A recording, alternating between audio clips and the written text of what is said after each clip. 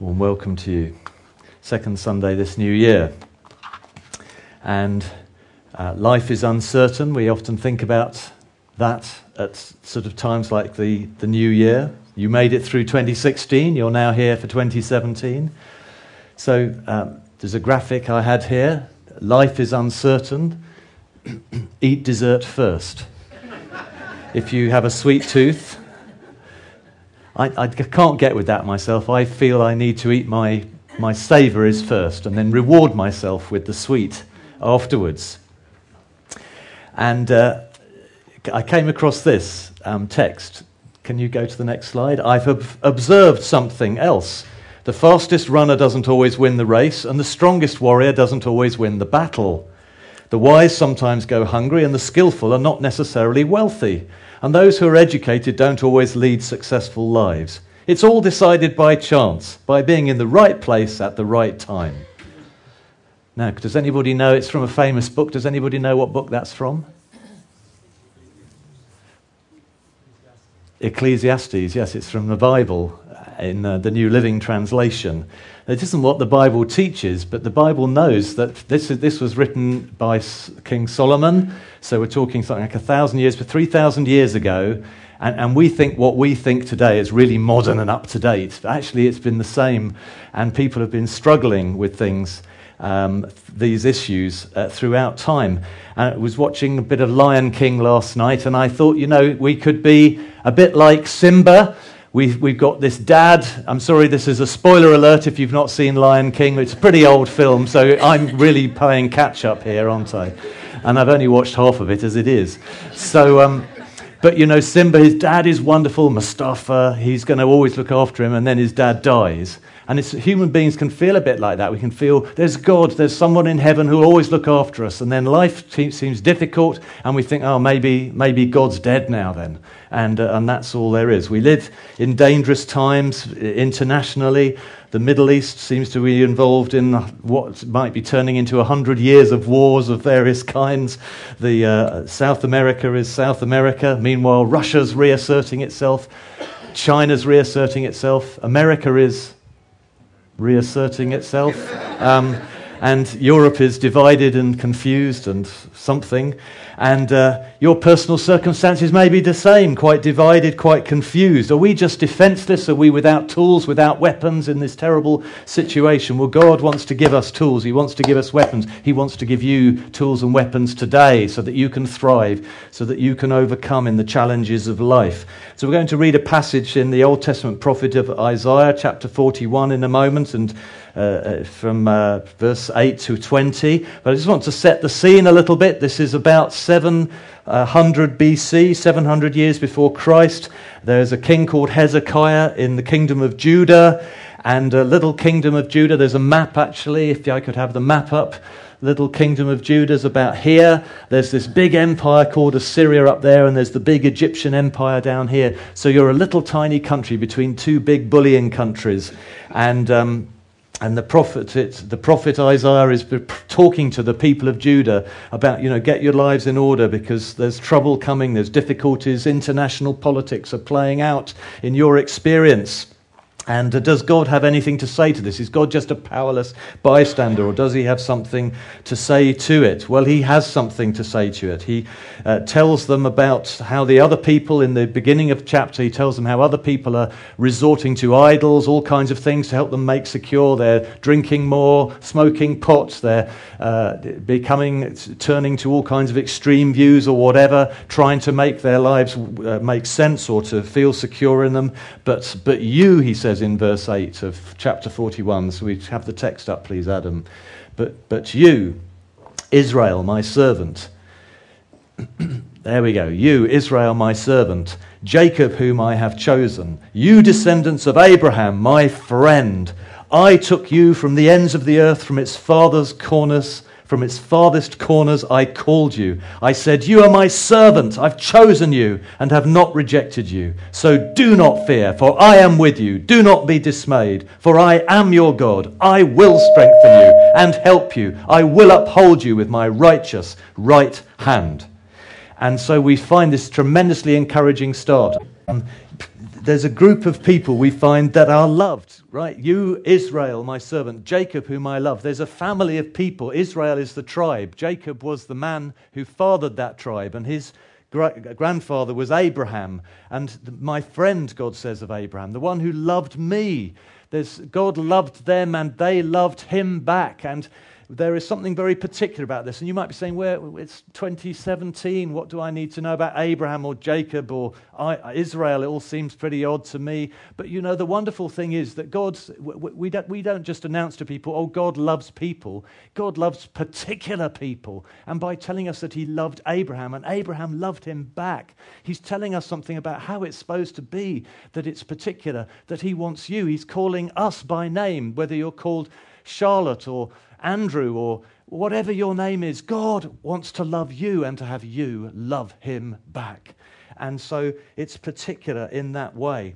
And we can all be part of this. Originally, it seemed like you maybe had to be born of the tribe of Abraham, but the New Testament tells us we can all be honorary members of this tribe. We can become children of Abraham. We can enter into this family that are blessed and know the blessing of God and know the protection of God. And because he says, verse 9, I took you from the ends of the earth, from its farthest corners I called you. And of course, he'd gone into Egypt to rescue them, if you know the Old Testament story, to bring the people of Israel who were enslaved in Egypt out. But for us, he's gone all around the world. He's reached out to people from Japan and from Africa and from America and South America, people from Russia and Asia, all the different parts of the world, from Australia even. And he's gone there. And he's reached out and called people to himself from all these places. And God is still doing that. Our God is still doing that. So he's able to say then, right, I said to you, my servant. I said to you, you are my servant. I have chosen you and I've not rejected you. This is an opportunity we all have to respond to that gentle and wonderful call from heaven. Not to reject it, but to receive it, because he will not reject you. Everyone who comes to him, he will receive. He does not reject any who come to him. Jesus also reaffirmed this. There is nobody who turns to Christ who will be rejected. Nobody. No matter how foul you might think you are, no matter how big you might think you are, there is nobody that he will reject who truly comes to him. And so he says, verse 10, so do not fear, for I am with you. Do not be dismayed, for I am your God. I will strengthen you and help you. I will uphold you with my righteous right hand. Believe this, friends. Hear it. Believe it. God is giving you weapons, tools, even in these verses. This is like a toolbox for you for 2017. And there are many tools in the Bible. Here I'm giving you a few of them. Right? I will strengthen you and help you. Receive this. Yes, okay, Father, I hear this. I hear you telling me this. I let you speak this to me in my situation right now. Whatever your situation might be, hear him saying this to you, that he will strengthen you and help you. He will uphold you with his righteous right hand. And so he goes on then in the next few verses to describe three scenarios where he helps. The situation, the challenge of those who oppose us, the challenge of who I am, and the challenge of what I lack. That's what we're going to look at, section by section.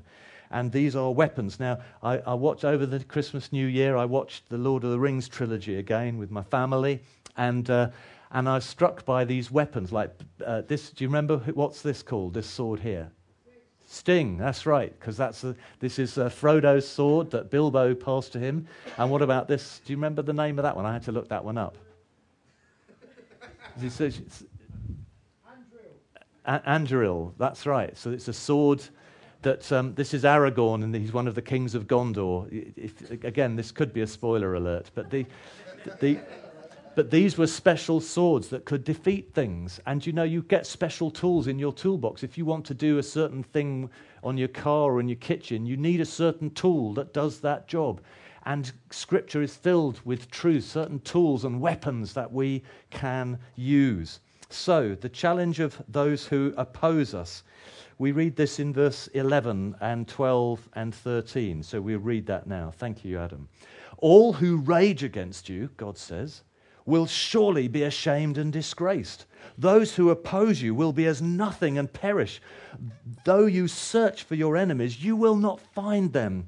Those who wage war against you will be as nothing at all. For I am the Lord your God, who takes hold of your right hand and says to you, do not fear, I will help you. I mean, these are just incredibly good words, aren't they? And in fact, I find them difficult to believe. I have to be honest with you. These are words which, in certain circumstances, I read them and I am struggling to believe them, but I want to believe them. Because I know that not to believe them is to be defenseless in this world. Because not believing them doesn't make the battle go away. Right? Not believing them does not make the battle go away. The enemies are still there. So the only question is whether I have any weapons. And here is a weapon that we are offered. See, all who rage against you, we may have various experiences. Those verse 11, those who oppose you. It's literally the men of your lawsuit. Right? The men of your lawsuits. Some of you may be involved in a lawsuit. I am. And I read it just on an email the other day from Open Doors, 6th of January, about a court hearing in which this pastor, there was an image of this pastor, a pastor in Sudan, Pastor Kua Shamal. He was released from prison as a result of a court hearing, but 3 other Christians at the same hearing were still remanded in custody for further proceedings against them. We need to pray for these people and countless others, Christians who are persecuted for their faith, and often it's the legal process that is used against them. Well, for this dear brother, this promise came to pass. Those who oppose him will be as nothing, right? The lawsuit came to nothing for him, but 3 of his fellow brothers in Christ are still in prison, and countless thousands of others round the world as well. But this is a promise upon which we rest ourselves. So we're attacked in other ways, aren't there? People slander us and don't care to find out the truth about us. And often the righteous do not gossip back about the real events of the story. It's those who are unrighteous who gossip about a false account of those events. And you suffer for it. I know that can happen. People suffer because of the false account given. But in righteousness, they don't go and seek to correct their reputation because they just keep silent and do not gossip. And so they suffer. And so we find these attacks against us. And of course, sometimes we feel better about ourselves, we kind of feel we want to slander others. I saw this cartoon this week. We are good and they are bad, always. There's this poster.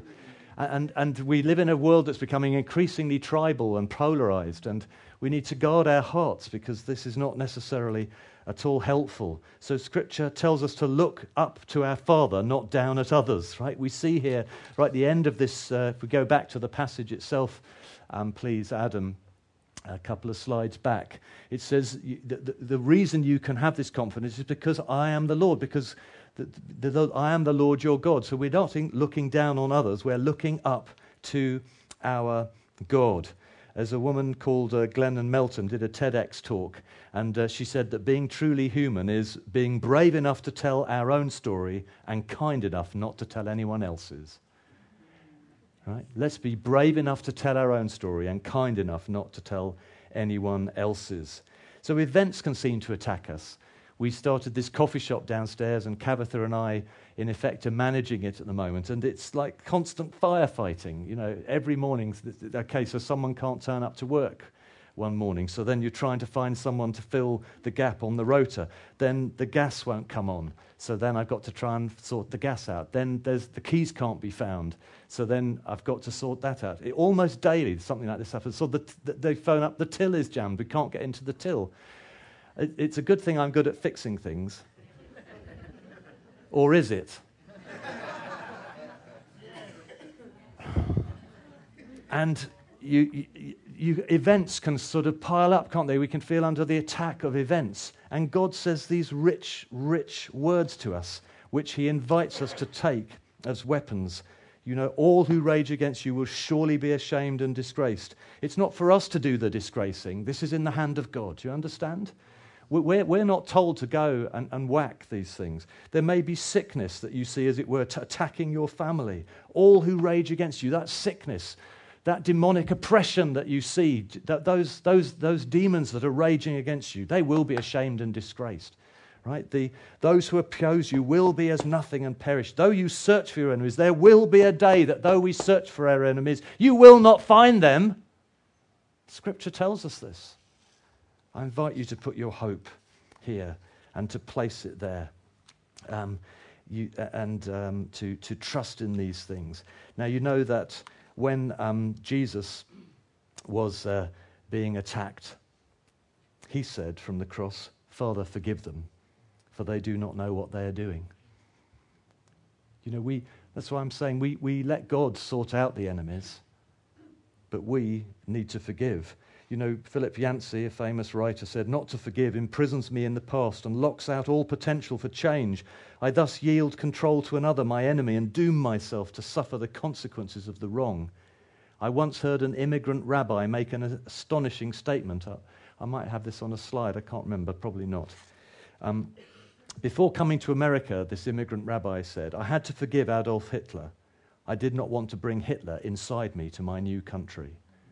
You know, when we don't forgive, we actually imprison ourselves to those things. The Russian author Dostoevsky wrote that to love a person means to see him as God intended him to be. Right? To love a person means to see him as God intended him to be. Forgiveness is incredibly freeing because it enables us, instead of feeling the victim of that attack, that suddenly we can see it from God's perspective.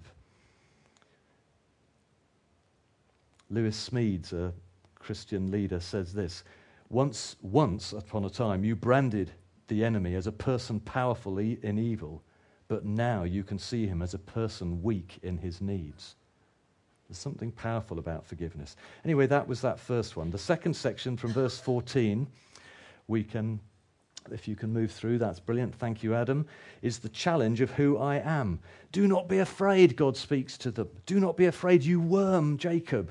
Little Israel, in the NIV. I know it's slightly different in some of the versions, but little Israel, do not fear. We can speak to ourselves in such terms, can't we, that we're small. We can think of ourselves, we're a little Beacon Church, we're a little bit tired out and blunt and not up to much, or we can be like this, or we can look at ourselves and feel, I'm not very good, I don't have very much to offer, I don't play guitar that well, or I all this kind of stuff. But God says, do not be afraid, you worm, Jacob. You may actually be like a worm. Compared to God, we are more or less like worms, aren't we? But he still knows us by name. He chooses to take us by name and to call us by name. And so it doesn't really matter whether or not you are a worm, because it goes on, for I myself will help you, declares the Lord, your Redeemer. I myself will help you. He tells you this. Believe, friends, even as we're just reading it, believe it. This is, today you need to mix with faith, right? Because the tool or the sword is no good to you if you do not let faith come as you hear these words. For I myself will help you, declares the Lord, your Redeemer, the Holy One of Israel. And then he goes on about what he will do. He says, see. Now just hear the creative word of God speaking to you. See, I will make you. I will make you into. God has a plan for us. He sees something in our lives, and even in the lives of your enemies. God sees something in your enemies that he wants to bring about. They may be far from the plan of God, but he has a heart and a plan and a vision for their lives, which he's inviting us to see as we forgive them. And in ourselves, he has a vision for you. What is it that he wants to make you into? Now, here we have a very agricultural picture, a threshing sledge. So I'd like to jump to some pictures just to make sense of it, okay? So when, I think if we go forward, here we go. So this is a handful of kind of threshed, if you've ever seen, you must have been walked in the countries and seen an ear of wheat or barley or something like that. Or when they've harvested it, and threshed it, this is what it looks like. You begin to separate out the grain from the kind of protective layers of vegetable leafy matter around the grain. So there's another slide. So what they would do, they'd have something like this, a threshing pit. They'd lay all the sheaves in there. Then the next slide, they drag a threshing sledge. Here's a threshing sledge. You maybe have a donkey. And this is sort of planks, and they're quite heavy. And underneath this, you can't see, but next slide, you've driven into it lots of pieces of metal or stone or stuff like that. So so they drag, the donkey drags this sort of sledge around on top of the grain, the sheaves of wheat or barley to break it all up. And then they do the winnowing, which is when they just start. They use a pitchfork and they're throwing it up in the air, and the grain is heavy, so it tends to just drop down, but the chaff can get blown away because the chaff's not palatable. You wouldn't want to eat it. I've eaten that stuff in the field. You just pop it in, and that chaff's it's not that nice just to eat the grains actually straight. It's much better if you grind them up and mix them with a little salt, a little yeast, and a little bit of water, and put them in a reasonably warm place, and then they rise, and you have to knock it back, and then it rises again, and then you bake it, and then it's very, very nice. But you can just eat the grain, but you never want to eat the chaff, right? So you want it to blow away. Now, if we go back to the passage, Adam, thank you, this will make more sense. He says, "See, I'll make you into a threshing sledge, new and sharp, with many teeth." You saw how many teeth were in that threshing sledge? Many teeth, because it's going to work better if it's got many teeth. "You will thresh the mountains and crush them and reduce the hills to chaff." In Isaiah, mountains and hills are often pictured as places that are obstructing the highway of God. Right? And it's our task to call out the highway of God, to bring the highway of God in the earth. And then verse 16, "You will winnow them." So you're going to thresh, then you do the winnowing. You're going to winnow them. You're going to throw all this stuff up, these mountains that have been pulverized. "The wind will pick them up, and the gale will blow them away. But you will rejoice in the Lord and glory in the Holy One of Israel." There are all these mountains obstructing the purpose and will of God in the earth. Things that are set up against the will of God. And we have a place. We think, I'm just a worm. What can one person do? And God says, well, wait a minute. See, I will make you. And then you will. Did you hear that? You will thresh. You will winnow. You will rejoice. It's not just a command. This is almost like a permission. It's more than a permission. It's a creative word. This is what you will do. It's a story told of a man who was released from prison. It was winter. He had nowhere to go. He found a church building. He went into the church building. And on one side of the front, there was 5 of the 10 commandments. And on the other side, the other 5 of the 10 commandments. And he read through them. And he'd committed many of the sins that were forbidden by the 10 commandments. And he was just thinking, well, that's why I had no interest in church. And then as he sat there just trying to get warm, it was just right there in front of them. He read them again, and the Holy Spirit used them. And suddenly he felt actually he was being set free from all these habits. God just broke into his life, and he felt, no, this is saying, you shall not steal. I'm never going to steal again. He just felt it was like it was creating that in him. Do you understand? You can hear them in 2 different ways. Either just, thou shalt not, or you shall not. Right? And here, you can hear it as a kind of, another thing for my to-do list. I've got to thresh, I've got to winnow, or whatever that means. No, the God is saying, you will thresh, right? You're going to get an idea to help homeless people. And it's just going to happen. Stuff's going to happen. People keep bringing stuff in to Revive, to donate, to be passed on, don't they? Just keep happening to just a helping hand. Stuff just happens. So the challenge of who we are. So let's not rely on our self-evaluation, be listening to ourselves. Just want to quote again the quote from Martin Lloyd-Jones that is on the slide. But he to introduce this quote, he says, "Take those thoughts that come to you the moment you wake up in the morning. You've not originated them, but they start talking to you. They bring back the problems of yesterday, etc. Somebody is talking. Who is talking to you? Yourself is talking to you." And he says, we must talk to ourselves instead of allowing ourselves to talk to us. I suggest that the main trouble in spiritual depression is this, that we allow ourselves to talk to us instead of talking to ourselves. Have you realized that most of your unhappiness in life is due to the fact that you're listening to yourself instead of talking to yourself? Well, this passage is stuff to tell yourself, right?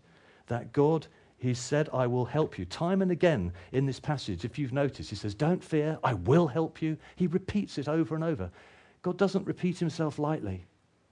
He wants you to be really certain. He says, don't fear, I will help you. I will help you. God is saying, I will help you. Now, there are times in life when you're desperate for that help, and I know what that can be. But hold fast and trust God. He is a very present help in trouble. So let's encourage one another as we do this. Now, so he says, I will make you, you will, you will, you will. So Father has spoken to us, incidentally, about no longer being a wooden bridge, but like a superhighway bridge. I've got an image of one, Adam. And the invitation is to receive that, isn't it? To receive the prophetic word as a creative thing, that we become that bridge, that we are that bridge. And I think through Food Bank and other things we can point to positive things. So we then get to this third section, verses 17 to 20. So we've had God, what do we do about those who oppose us? What do we do about who I am? And what about what I lack, right? The poor and needy search for water. There is none. Their tongues are parched with thirst, we read in verse 17. But I, the Lord, will answer them. I, the God of Israel, will not forsake them. I will make, and then the fluids, first of all, I'll make rivers flow on barren heights and springs within the valleys. I'll turn the desert into pools of water and the parched ground into springs. And then he says about shade, which is also very important in these climates. I'll put in the desert the cedar and the acacia and the myrtle and the olive. I'll set junipers in the wasteland, the fir and the cypress together, all these different trees, so that people may see and know, may consider and understand that the hand of the Lord has done this, and the Holy One of Israel has created it. Whatever we may lack, whether we feel we lack money, we don't have enough resources, we don't have enough people, we don't have enough skills, the thing does not depend on our skill, right? If it depended on that, all is lost. But it depends on the Lord. The hand of the Lord has done this. The Holy One of Israel has created it. Miracles are done by people who don't look at their own lack, but who look at the abundance of God.